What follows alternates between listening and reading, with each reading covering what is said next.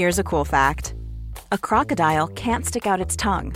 Another cool fact, you can get short-term health insurance for a month or just under a year in some states. United Healthcare short-term insurance plans are designed for people who are between jobs, coming off their parents' plan, or turning a side hustle into a full-time gig.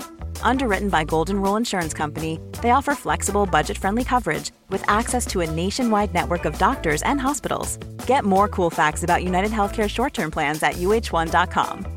Hiring for your small business? If you're not looking for professionals on LinkedIn, you're looking in the wrong place. That's like looking for your car keys in a fish tank. LinkedIn helps you hire professionals you can't find anywhere else, even those who aren't actively searching for a new job but might be open to the perfect role. In a given month, over 70% of LinkedIn users don't even visit other leading job sites. So start looking in the right place. With LinkedIn, you can hire professionals like a professional. Post your free job on linkedin.com/people today.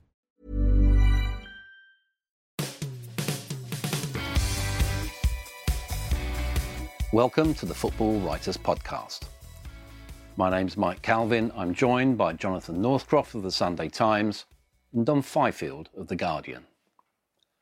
A football club, a city, a global community are in mourning. A stadium is a shrine, a field of flowers. Khun Vichai, to give him his formal title, made dreams come true. His investment in Leicester was emotional, not just financial. He understood the bonds between fans and team, club and community. It takes tragedy to reaffirm reality. Football is frivolous, but a powerful point of reference. One shirt, left by a Wolves fan, said it all. Divided by colours, united by grief. Now, Johnny, you were at the King Power on Saturday night. You've been back since. Mm-hmm. You live in the city. You wrote a definitive book on the title win. Give us an idea of what your city and our game have lost. Yeah, this cuts very deep, first of all, in the city of Leicester, Mike. I was at the stadium this morning. In fact, I was there yesterday to see the tributes and the flowers, which have grown from one or two bouquets to just a huge sort of sea of flowers and bouquets outside turnstiles 52 and 53.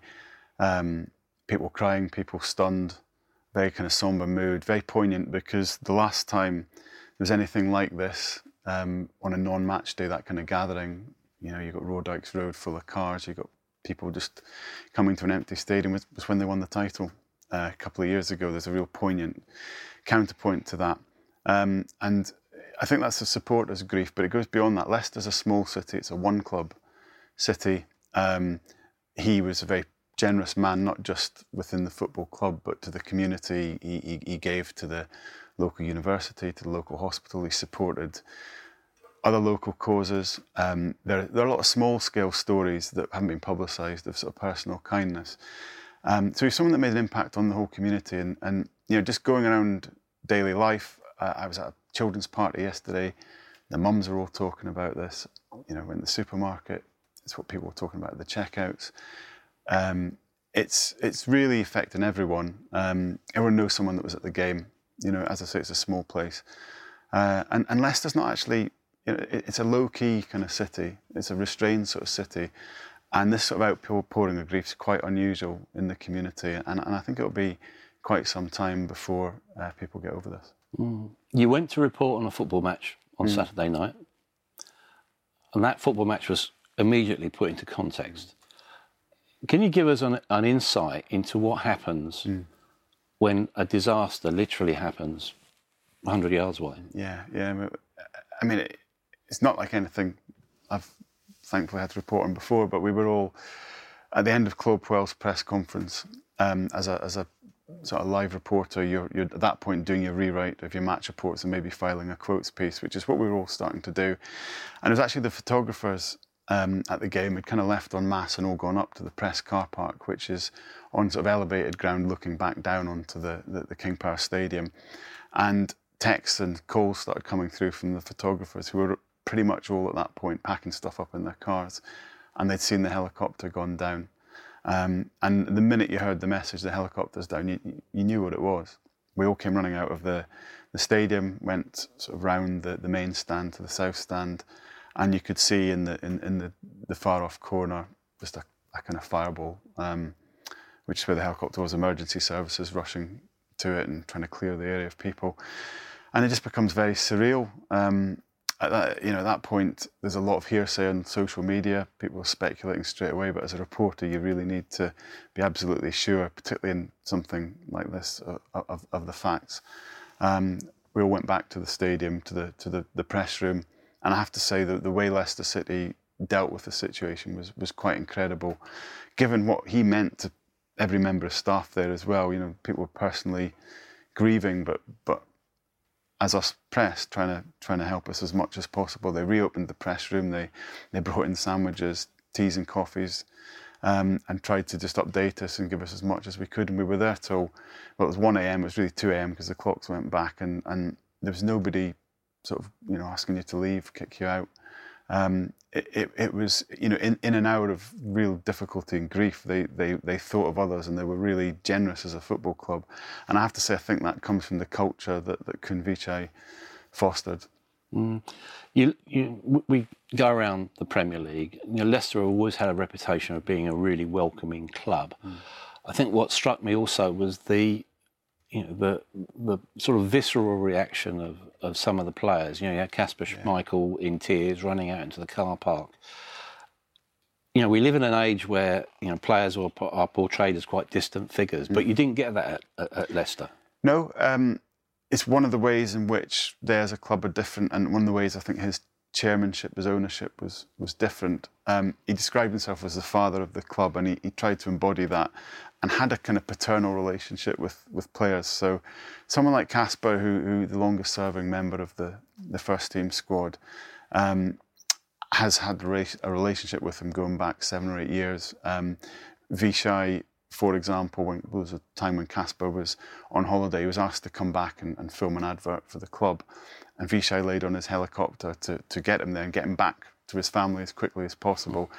When everyone knows the story of them buying the cars when they won the title, but that's just a small kind of representation of the relationship they had. They looked after the players. They took them to parties. They rewarded them with meals. It might sound trite, but I think we're in an age for top footballers, or football generally, where people are searching for meaning, for fun a little bit. There's so much money in the game. It's such a distant machine at sometimes. It feels like football.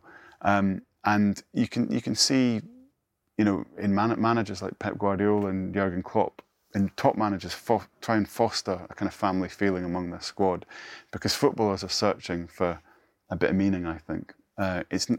People want to have fun and feel like they're playing for something more than just the business. And that happened quite organically at Leicester because of the way Vichai ran the club.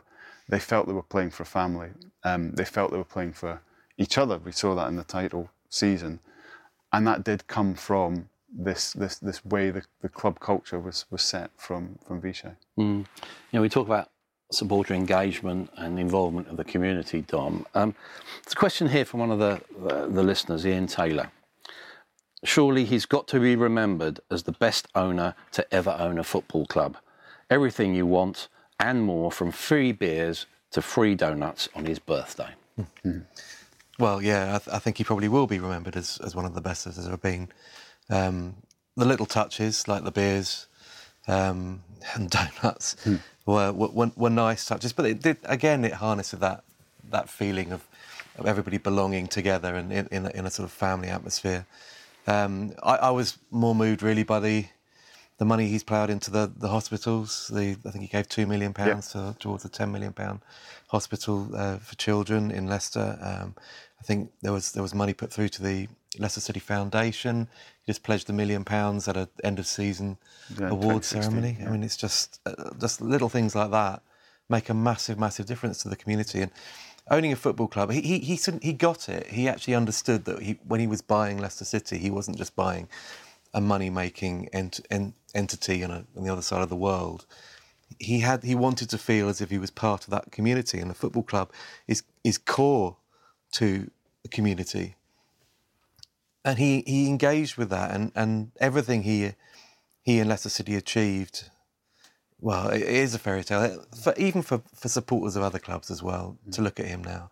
He allowed supporters of clubs of Leicester City's size, which, let's face it, that's pretty much every club outside the top 6 in the Premier League, to dream that they can achieve something as remarkable as Leicester City did in 2016. I mean, one thing I saw down at the memorial was shirts from other football clubs. There was a Sheffield United shirt, Barnsley shirt, Aston Villa shirt, Celtic shirt, Arsenal, Manchester United, lots of rugby shirts. Now, Leicester's a city, they always say, divided by codes rather than by clubs. There's always been a rivalry between the rugby and the football team. A lot of rugby shirts down there yesterday. And I think you've got to remember, he took over at a time when foreign ownership had a bad name. I think the Venky's family were making a mess of Blackburn. He took over from Milan Mandaric, who wasn't particularly popular with supporters. And there was a wonderment, who is this guy? Is this going to be another foreign owner who doesn't get it? And as Dom said, he really actually did get it. And I think what the respect from fans of other clubs represents is people just looking at Leicester and thinking, yeah, we wouldn't mind a bit of that. He's a guy that seemed to have fun as well while he was being owner. I've heard other chairmen speak admiringly about, that's what we have to aspire to as well. We talk about legacy in times like this, don't we, Dom? Is part of the legacy going to be that it just doesn't have to be this way? It doesn't have to have, a culture in which owners, quite frankly, are billionaire parasites. Yeah, and you'd like to think that that's what we learned from Leicester City under his stewardship. There are tangible legacies. I mean, they got planning permission last week on a £100 million new training complex, which will presumably go ahead. And Leicester City as a club are virtually unrecognisable from the club that he bought, which was, as you say, virtually a shell. The expansion of the stadium. But you're right, it's a philosophy. I mean, you'd like to think that owners coming into the Premier League, and there will always be new billionaire owners appearing on the scene because of the amount of money floating around the English game, will look at what he achieved and the way he did it and the affection in which he's held and think this is actually the way to own and run a football club in this country. I suppose, sadly, things will revert to type to a degree, but there was a sense of not just the city coming together, but football coming together at Leicester. The images of little children being, holding their dad's hand, going down there, and all that. We live in an age, a very harsh age of tribalism, which is usually expressed quite harshly and abusively through social media. Again, is that another wake-up call that it doesn't have to be like that? I think so. I think there's a nasty edge to, but certainly the fandom that you see on social media. There's a tribal edge, as you say, that it's always been there, but I think the modern world nurtures that kind of thing. It's 2 years ago we were taking pleasure in Leicester City's title win, and I felt since then maybe we were starting to revert to type again. Football is becoming, we're talking romantically about what they've done, but there's a harsh reality, which is that the big clubs are getting bigger. It's getting harder and harder for teams to ever do what Leicester did again. But it's only 2 years ago, and this gives us another chance to think again about what happened. I mean, the squad that won the title cost £21 million. It was built through the bonds that I've spoken about. It was built through good recruitment. It was built through a culture. And there is another way. There is another way for clubs to be run. As we sort of said, sacked Claudio Ranieri and Craig Shakespeare. This, like any other owner, he had to make hard decisions. So we can't say that he was a soppy romantic. He was a very clever businessman, a decisive figure. But that's part of football as well. I just think we have got a chance to look at this Leicester story again and just think, football should be about romance. Well, we should cherish that, but again, the reality of it, Dom, sort of moving onto football issues to a degree, on a broader level, it seems even this season that the top 5 or top 6, depending on however you want to look at it, are getting stronger. The rich are getting richer. Where are we going with that? One way at the moment. I mean, this feels as if You're right. That is in some ways a reaction to what Leicester City did. It was the wake-up call for the elite clubs, because they underachieved badly and allowed, the pretenders to take the crown. But they have reacted in a staggering way. I mean, City leading the way, obviously with Pep, but you could argue the same with Chelsea. The level of investment that they've lavished. And they've taken Leicester City's prize assets. Look N'Golo Kante. Yeah, look at Mahrez on the bench. Yeah. And that is a worry, that you get players who are capable of winning a title at Leicester suddenly sitting on the bench and only contributing cameos here and there. Because football moves so fast, doesn't it? Yeah. If you look at that title-winning team, you've only got 2 players left in the team, haven't you? Yeah, you have. Yeah, I mean, it really. And Schmeichel and Vardy. And Vardy was a substitute at the weekend. He may have quite a long sort of down slope, but maybe he's on it already. I mean, Leicester had to fight Manchester United to keep hold of Harry Maguire in the summer. As Dom said, their assets are being sort of targeted by bigger clubs as well. But that said, they managed to keep him. They managed to keep him, yeah. And there is a level of resistance that the other clubs can muster now because of the finances involved in the game, and even finishing mid-table or lower mid-table, you're still able to spend big on wages and retain these players for a certain length of time. I've been surprised this season at how few shocks there have been with the top elite clubs. Yeah. But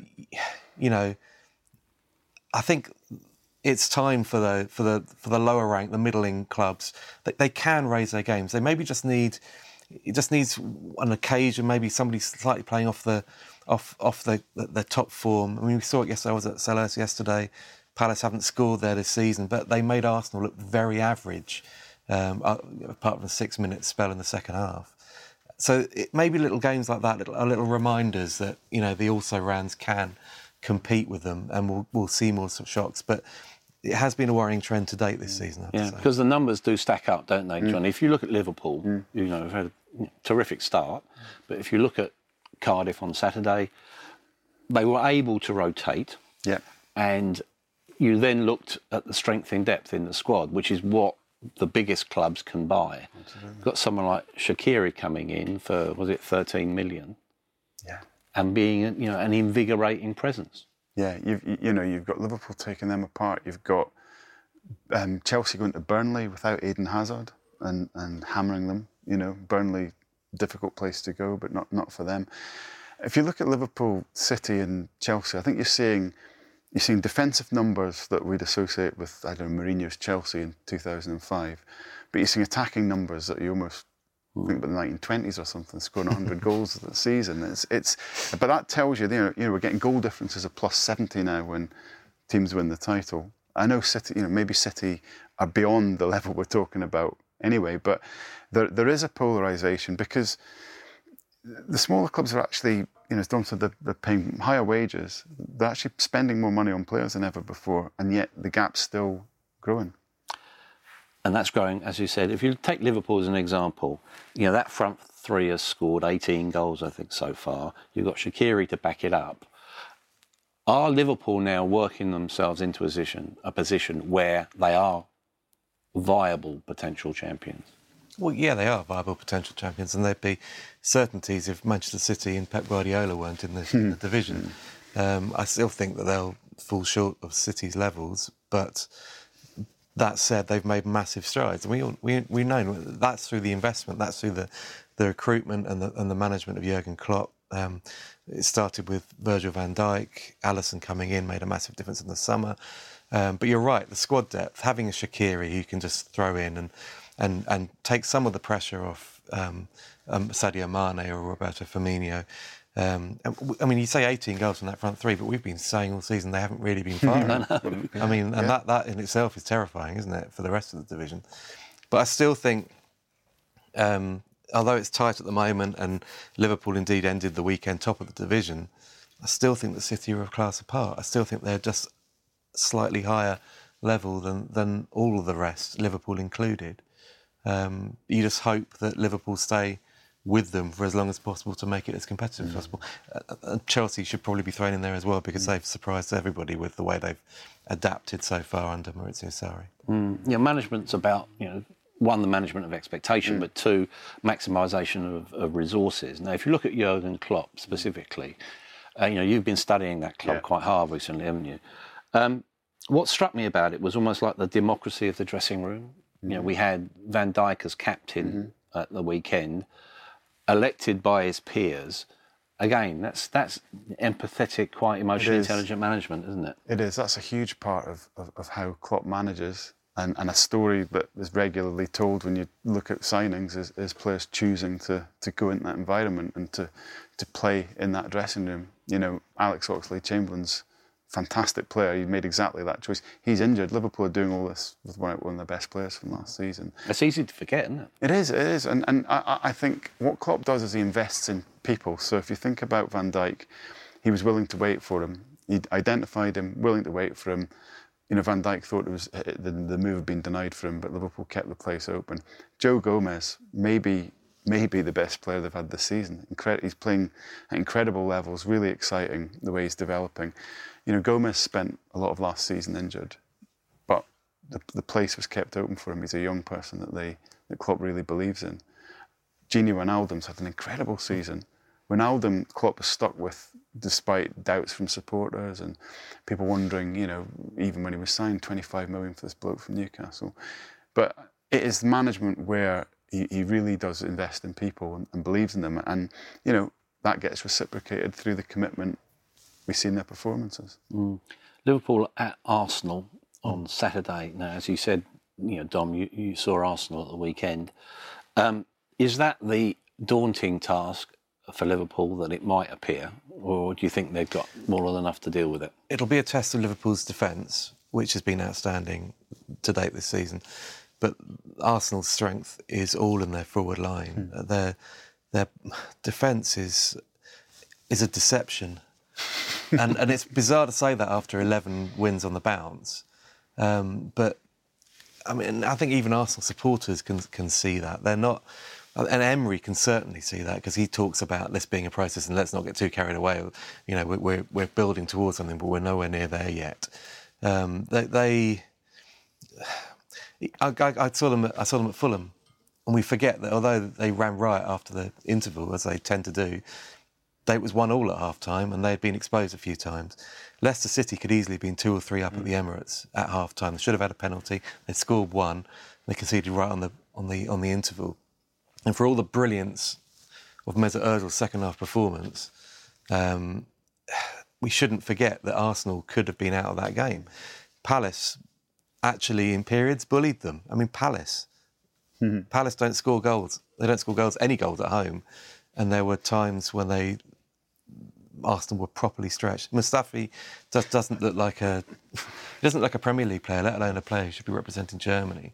And I feel a bit sorry for Rob Holding, because I think he's trying his best in there, but he's not got the support around him. Granit Xhaka is no left back, and we know that he's filling in, but to lose Bellerin as well, potentially to a muscle injury. He didn't come out for the second half. And Lichtsteiner is not the same player that he was a few years back, so it's an issue. He was a one-season reserve, wasn't he, basically? They brought him on. It was almost as if they brought him on for one reason alone, and that was to kick Wilfried Zaha up in the air. And he did it 3 times, eventually got booked on the 3rd time, and that calmed it all down a bit. But he's not... the thought of Mohamed Salah, Sadio Mane and Firmino backed up with that vibrant midfield tearing at that Arsenal back line will be worrying Unai Emery this week. So it looks like Leno, who's probably got the nod as number 1 now over Peter Cech, he's going to have a busy time, isn't he? He might do, yeah. He's a very good shot stopper, Leno. He's got sort of mistakes in him, as they say about goalkeepers. But he's a pretty good shot stopper, so if he's active, he might do all right. But yeah, I've been really impressed by Emery. I underestimated him, I think. And I think the defensive problems that we're talking about actually makes it all the more impressive what he's doing. Yeah. If you can contrast him with Mourinho, who on a weekly basis is complaining about his defence and letting us know that he didn't get to sign who he wants. Well, Emery's just got on with it. He's, that penalty that Mustafi gave away was just laughable, absolutely laughable from an international defender. I was among a couple of journalists who had a bit of time with Raul Sanllehi and Venkatesham last week, and they were talking about the plans for the club, and they accept that Arsenal don't have the money that the other sort of 5 or 4 of the big 6 have got. And they said, we have Their owner does, by the way, Mr. Kroenke. He does, yeah. Maybe it's not being sort of funneled through in the football side. And they talked about how, in order to succeed, they have to squeeze every drop from every sector. Well, there is a job to be done, I think, in recruitment, which was very good this summer, but they didn't sign, class defenders. They did well in other areas of the pitch. I think the next step is to squeeze every drop from that recruitment department and sign some better defenders. I would say that they're going to be great fun to watch all season, because the forward line is brilliant, mouth-watering. Aubameyang's great. It's wonderful, and a great predatory striker. I think Lacazette is hugely underrated. He had a poor first season, but Unai Emery has found a way of integrating both him and Aubameyang into a team. Ozil, when he plays like he played last week against Leicester, is sublime. Did nothing this weekend, but you never know. He might be saving himself for Liverpool. Might be. But I'm assuming you got closer to the riddle of why they won't offer, or why they withdrew the contract offer to Aaron Ramsey. Yeah. And they're now saying, aren't they, look, we're not going to let people run down contracts anymore, which sounds a statement of the obvious to me. Yeah. But well, absolutely. And to be fair, at the time, they said, we're not reinventing the wheel here. That's just good sense not to allow this kind of situation to happen. But it happens so often at Arsenal in the last decade, I guess, of Wenger's stewardship. And I think Ramsey, I feel slightly sorry for him, because I think he's almost being used as an example. I think they're making a stand on that particular situation and saying, no, we're not going to allow a player to do this or allow this to happen, and then the player to bully us. And it would appear that Ramsey would actually quite like to stay, but wants to be paid his market worth, and you can understand that from the player's point of view. He might just be caught in the middle of them making a stand to emphasise their policy change and the situation that he's in. Because if you look at the contrast to that, the antithesis of it is Paul Pogba at Manchester United, who essentially seems to me to be behaving, as a one-man team in his own mind, at least. So I suppose the question is he sublime or ridiculous, or both? He's a World Cup winner. Yeah. You got to always have that context in it. It's about management getting the best out of the talent available, and there is clearly a lot of talent there with Paul Pogba. But Jose Mourinho's got to find a way of making him more consistent, and that's about management. It's about man management. I think it's fundamental to them, whether they like it or not. When I watch United, one of the things that strikes me is there's a basic lack of football quality in a lot of areas of that team, and then you've got Pogba, who's brimming with football quality, but maybe not channeling it the right and he way. brings the best out of Martial to a degree, doesn't he? Some of the passes he played to Martial yesterday were extraordinary, and the pair of them have got a very good connection off the pitch, on the pitch as well. So whether Jose likes it or not, Pogba's the best footballer he's got. Martial's probably the other best footballer he's got, and he's got to use the pair of them, and that gives Pogba power politically, I guess. You observed Mourinho close up at Chelsea. Was there ever a time at Chelsea where he almost acknowledged mediocrity in the way he seems to be doing now at United? Look, when it unravelled the second time at Chelsea, his mood, veered from one extreme to the other every week, and he would be praising mediocre performances in a desperate attempt to get some kind of positive consistency in the team's displays. Next week he would hammer those same players, but he's in a situation now at United where, he's in chief whinge mode in terms of the money that he wants to spend and more money to lavish upon the whole project. But I don't think he's actually, if he's having as much say as it's implied in who he's bought, I don't think he's really justified having so much say in the future as to what happens next in terms of the transfer market. They are such a stodgy team to watch, and yet, the performance against Everton arguably was probably their best home display of the season. But even so, they were there were moments after Sigurdsson's penalty where you're wondering whether even this is going to go against them. It's quite heartening to see Martial's revival, but that doesn't actually reflect particularly well on Jose Mourinho, I don't think. No, in the way that Mata's re-emergence doesn't as well, does it? But that all has implications, I guess, on Romelu Lukaku as well. Yeah, I mean, that's another big problem they've got now is Lukaku was, I guess, through the really difficult times early in the season, he was Jose's kind of spokesman, his reference point, because he invested so heavily in him and did pretty well at the start last season. And he's, I wouldn't say the dressing room's full of Jose Mourinho allies, but he would be one of them. But I'm not sure they can put him in the team at the moment because he's playing so badly. Do you think all this will eventually end up costing them David De Gea? It could do, and there's a subplot there because, same agent as Jose, and it all gets very political.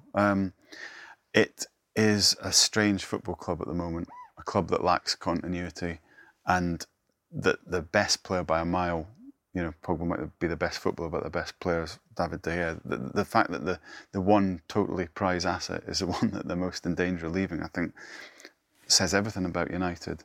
And I think the only way to solve this long term is to have someone running the football department that gets a total grip on this, which will mean a director of football, I guess. And that's not something Jose Mourinho is going to want. So more politics ahead. More politics and a little bit of sort of pantomime. Pep Guardiola talking about a top 5 now rather than the top 6. Now, no prizes for guessing who he's excluded from the 6. I think I'll get Spurs. Bit of banter, I suppose they call that, do they? Yeah, they will do. I mean, that's quite mischievous, isn't it? But he's in a position where he can say whatever he wants. His team's so good. They won't go down particularly well on the red half of Manchester. But is there some basis to it, though? Do you think? Well, they're playing a game of catch-up, United, aren't they? And I mean, you wouldn't look at them and think they're a team that's going to challenge for the title. Certainly not going to challenge for the title this season. But because the teams above them have actually done pretty well. I mean, we've Spurs. We talked earlier about there not being very many surprises. Spurs did lose at Watford, who are one of the resurgent teams in that sort of middle group. But Spurs have still had their best start to a Premier League season. Arsenal, they haven't. Whenever they come up against someone good, like the City and Chelsea in the first few weeks, they lost those games, but they won a long sequence subsequently. United are playing catch-up to these guys. Chelsea, under Sarri, have been a bit of a revelation again, as they tend to do every other year under different management usually. But that's what United are trying to. They're not really trying to catch City. They're trying to catch the 4th best team in that group, and they're all playing quite well. And it's interesting. They're at Bournemouth at the weekend. When you look at that fixture, you immediately think about Eddie Howe. Yeah. The job he's doing there. Does that deserve greater recognition? Oh, absolutely. I mean, part of the madness of the game at the moment is that if he was doing that in Germany or Spain, then every top club in Britain, England, would want to have him as manager. But of course, there's this glass ceiling in the Premier League where, Eddie Howe at Bournemouth's almost taken for granted. I mean, that he's built the club over the long term. He's instilled his values in the football club. That's expressed in the way they play, the commitment they give him, the energy they'll hit United with will be a problem for United. And he is still improving as a manager. I think this is the best start of the season he's had. I think Bournemouth have kicked on. The recruitment hasn't always been their strongest suit. I think it's been better. There's younger players like David Brooks, for instance. Brooks, Fraser, that are starting to really come into their own. It's a team. It's so impressive that after 6 years, he's still taking the club in an upward direction, still squeezing different bits here and there. And it was an interesting stat on Saturday when they played Fulham, who basically thrown £100 million at the wall and see what sticks. Yet that Bournemouth team, 7 of that team had been in the starting lineup when they'd last played Fulham, which was 2 or 3 years beforehand. So, as to your point, it's a gradual process. But the evolution of Bournemouth's football team took huge steps forward this summer when the recruitment worked. Jefferson Lerma has made a massive difference. That partnership with Lewis Cook in central midfield is abrasive, it's awkward, it's horrible to contend with. David Brooks has come in and hit the ground running, and not many of Eddie Howe's bigger signings in the past had done that, which is why he's had to rely upon, the bulk of a team that really excelled in League One and through the Championship. They are a team that feels progressive now, and they will give United a horribly awkward afternoon, because we talk about how teams press. They are all over them. I mean, they're hands on. They're horrible. They're not. They score some beautiful goals and beautiful teamwork goals, but they've got a real nasty side to them as well, which is admirable for a team of that, a club of that size. Mm. They're probably now the biggest club on the south coast, aren't they? Southampton, they've got City. Yeah. Mark Hughes going back to the Etihad. The signs aren't great there, are they? He was berating the home fans.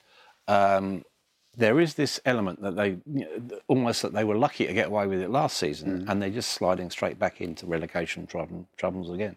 Yeah, there's a bit of an echo at Southampton for me of Stoke a few years ago, where the club had come through a very successful period and then started to try and change, but then through changing lose its set of values, its identity. Supporters who aren't quite sure what they're looking for. I'm not sure what Southampton supporters, and I don't blame them for it, but feel their club should be achieving. Claude Puel, they just didn't take to him at all, but he finished 8th or something like that. Mark Hughes, they struggled to establish a bond with the fans straight away, and there's a sort of kind of stale air about it all, stale on the pitch as well. I think nothing particularly exciting emerging at Southampton. The better players are still the ones that they've had for a while, and just are declining.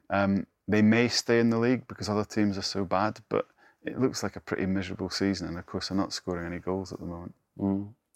Talking of teams that are pretty bad at the moment, what about Newcastle? Can you see any logical way that Rafa Benitez will be there this time next year? No, not really. I think he'll go when his contract expires. I think that he can only work with that regime for as long as you can, and as much as he's feted and adored by the supporters, it must be horribly grating for him on a daily basis to be working in an environment that he can see the potential, he can see what he wants to do, but can't actually do it. They're in for a slog of a season as well, but I still think weirdly, I still think Benitez will make the difference to them. And he'll get them playing in a similar vein to last year. I think 10th was obviously flattering last season, but it was a great achievement as well. But I think they'll actually hopefully use that result at Southampton, which was a poor performance, but it was a point, a clean sheet, and maybe use that as a springboard to better things. Again, like all those teams down the bottom, apart from Fulham, goal scoring is the issue. Talking to managers who aren't happy, Mauricio Pochettino come out and basically said this is the unhappiest he's been at Spurs. That's a big warning sign, isn't it? It's a huge warning sign. Real Madrid might be making an appointment today, so that might ease a few worries for Spurs in terms of Pochettino. But you can't. Conte, of course. Yeah, Conte. Yeah, you can't blame him. I mean, if you start with the stadium, I think it's terrible for supporters that they've kind of been led to believe they'd be in the new White Hart Lane and then they're at Wembley. But it must be very unsettling for the manager and players as well. And it kind of denies you your home advantage. Then there's the having to sit and watch the investment taking place at other clubs, and that's not possible at Spurs. Has never really been possible, but less possible now because of the stadium. And there's a sense that they're relying on Pochettino's, work ethic and skills to make up for the other differences between them and the top 5 or 6. And if you're the guy being asked to go to the well all the time, I think of course you're going to be unhappy. You've got to keep motivating the players who have overachieved for him. He does seem to be in a bit of an existential crisis point at this moment, and you can't blame him. He's done so much for Spurs, and I guess when you do that, you want the people behind you to keep pushing you forward, but he's not getting that at the moment. Do you think Daniel Levy's been very lucky to avoid pretty widespread criticism for the way the fiasco, let's put it like that, of the new stadium not being ready on time. They're playing at Wembley on a pitch which looks appalling. And that's because of overuse. Well, Spurs have been there overusing it. Yeah, although there was a fairly unique situation with the NFL game, which was bizarre to be doing that 24 hours before such a big, key Premier League match. But there you go. It's interesting on Levy. I think the Tottenham's biggest problem has been they probably weren't very realistic with the timescale originally. I think people might have accepted if they'd done, say, as Chelsea proposed to do, and say, well, look, we're not going to be able to play at home for 3 years. I mean, Tottenham could have been 2 years. 2 seasons we won't be at White Hart Lane. But bear with us, and when we get there, you'll love it. And I suspect in 3 years' time, when we look back, and Tottenham have got one of the best stadiums in Europe, we won't worry so much about this little disconcerting period.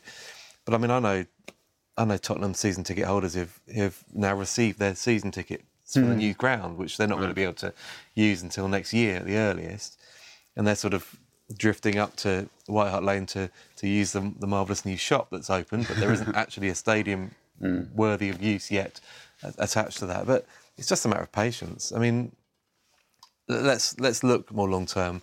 Daniel Levy and Tottenham Hotspur will have created an amazing stadium in one of London's most deprived areas. They've stayed local. We were talking about community earlier. They've done that.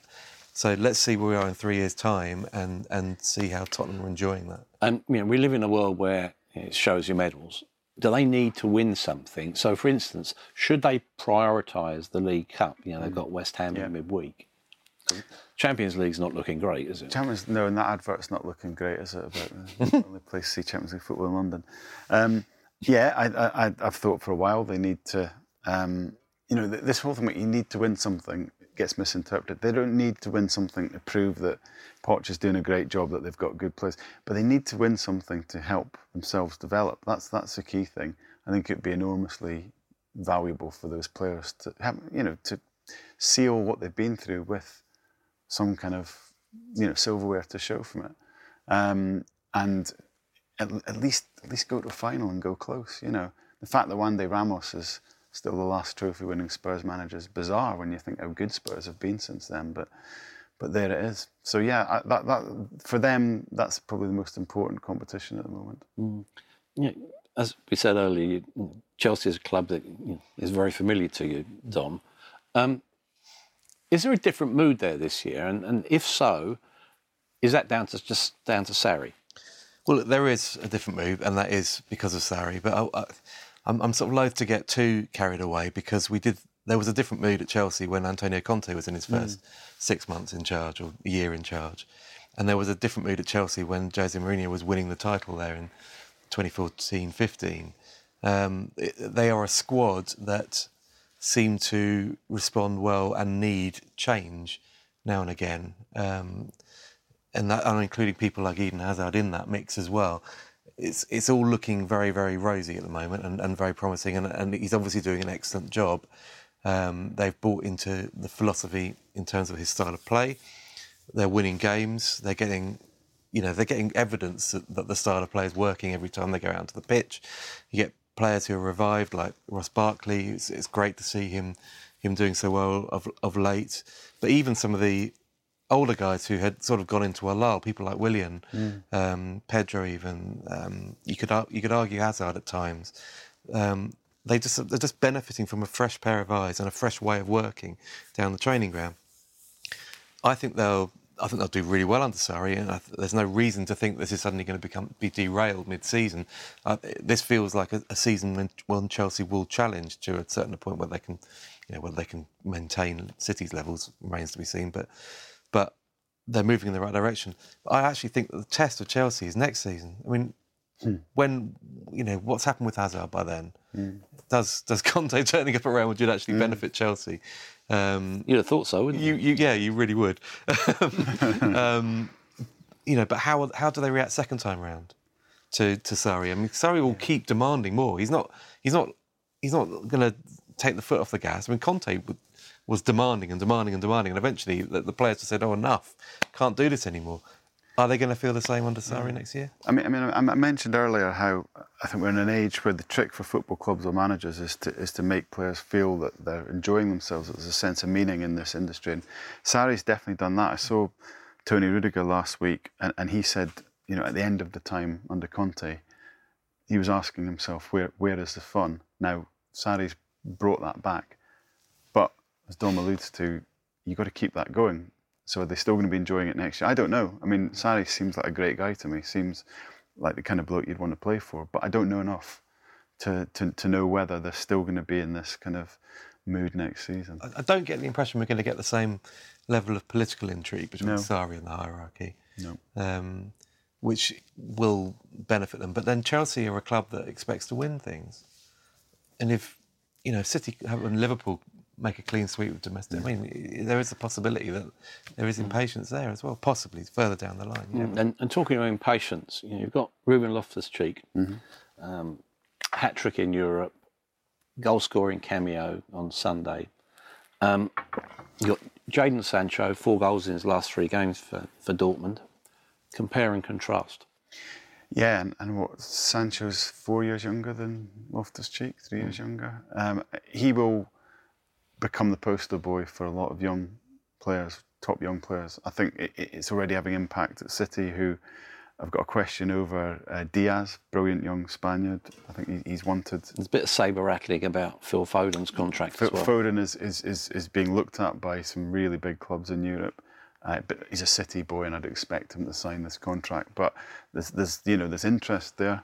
I think if Loftus-Cheek, he could still, he's a great talent, and Sarri's starting to use him. So he could cease to be the cautionary tale. But at the moment, he is a kind of cautionary tale.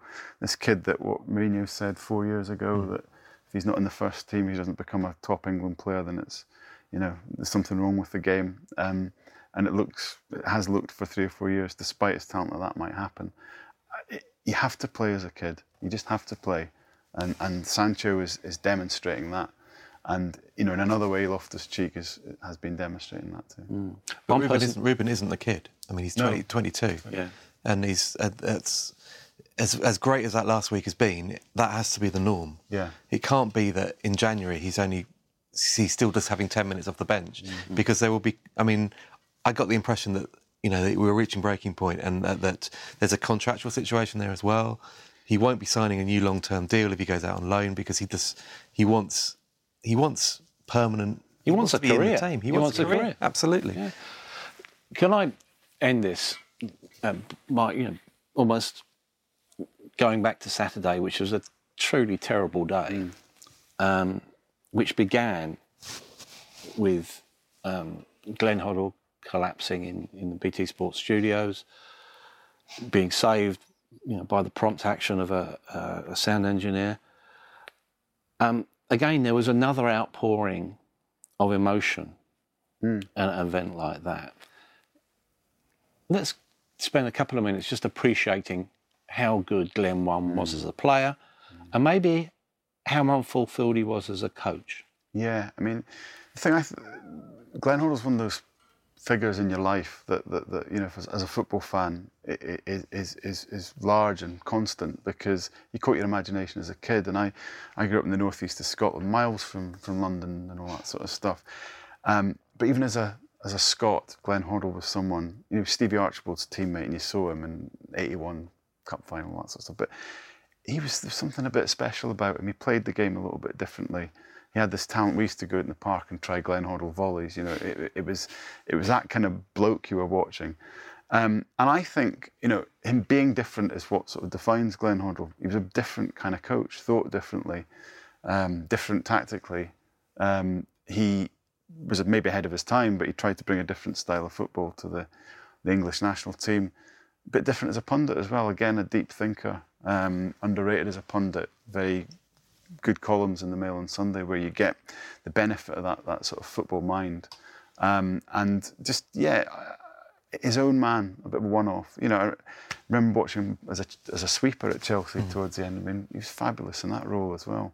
Everyone wanted to be Glenn Hoddle when you were a kid, even a Scot. Yeah, my favourite memory was watching him score what's become a bit of a fabled goal at Watford in that old rickety wooden press box where you had a perfect view of him chipping Steve Sherwood, who was then the Watford goalkeeper, just going backwards and backwards and thinking, I'm not going to get it.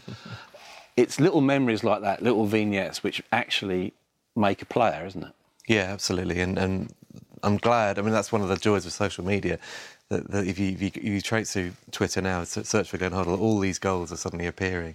The Oxford United goal where he waltzes through the entire defence and then just dummies the goalkeeper and slots it into an empty net. Gorgeous. I was talking to David Pleat about Glenn yesterday, and it was about the way to pass and the spin that he put on the ball, the through passes that were perfect. They were just cushion off the turf, ideal for the striker to run onto. Just a very, very, very special talent and an unusual talent for England to really produce. Which is presumably why we cherish him so much. Interesting on the coaching side, I do want. I know he's a brilliant pundit, a good pundit, but I wonder whether communication was actually an issue for him as a manager and a coach. For all that he had amazing ideas and was such a great player, it must have been difficult for them to translate those ideas and transpose them onto players who didn't have the same amount of ability that he did as a player. But one of the greats, and it's wonderful that the news is encouraging on his recovery. Get well soon, Glenn. Football's a rough and tumble world, but you're loved. Thanks for joining us here on the Football Writers Podcast.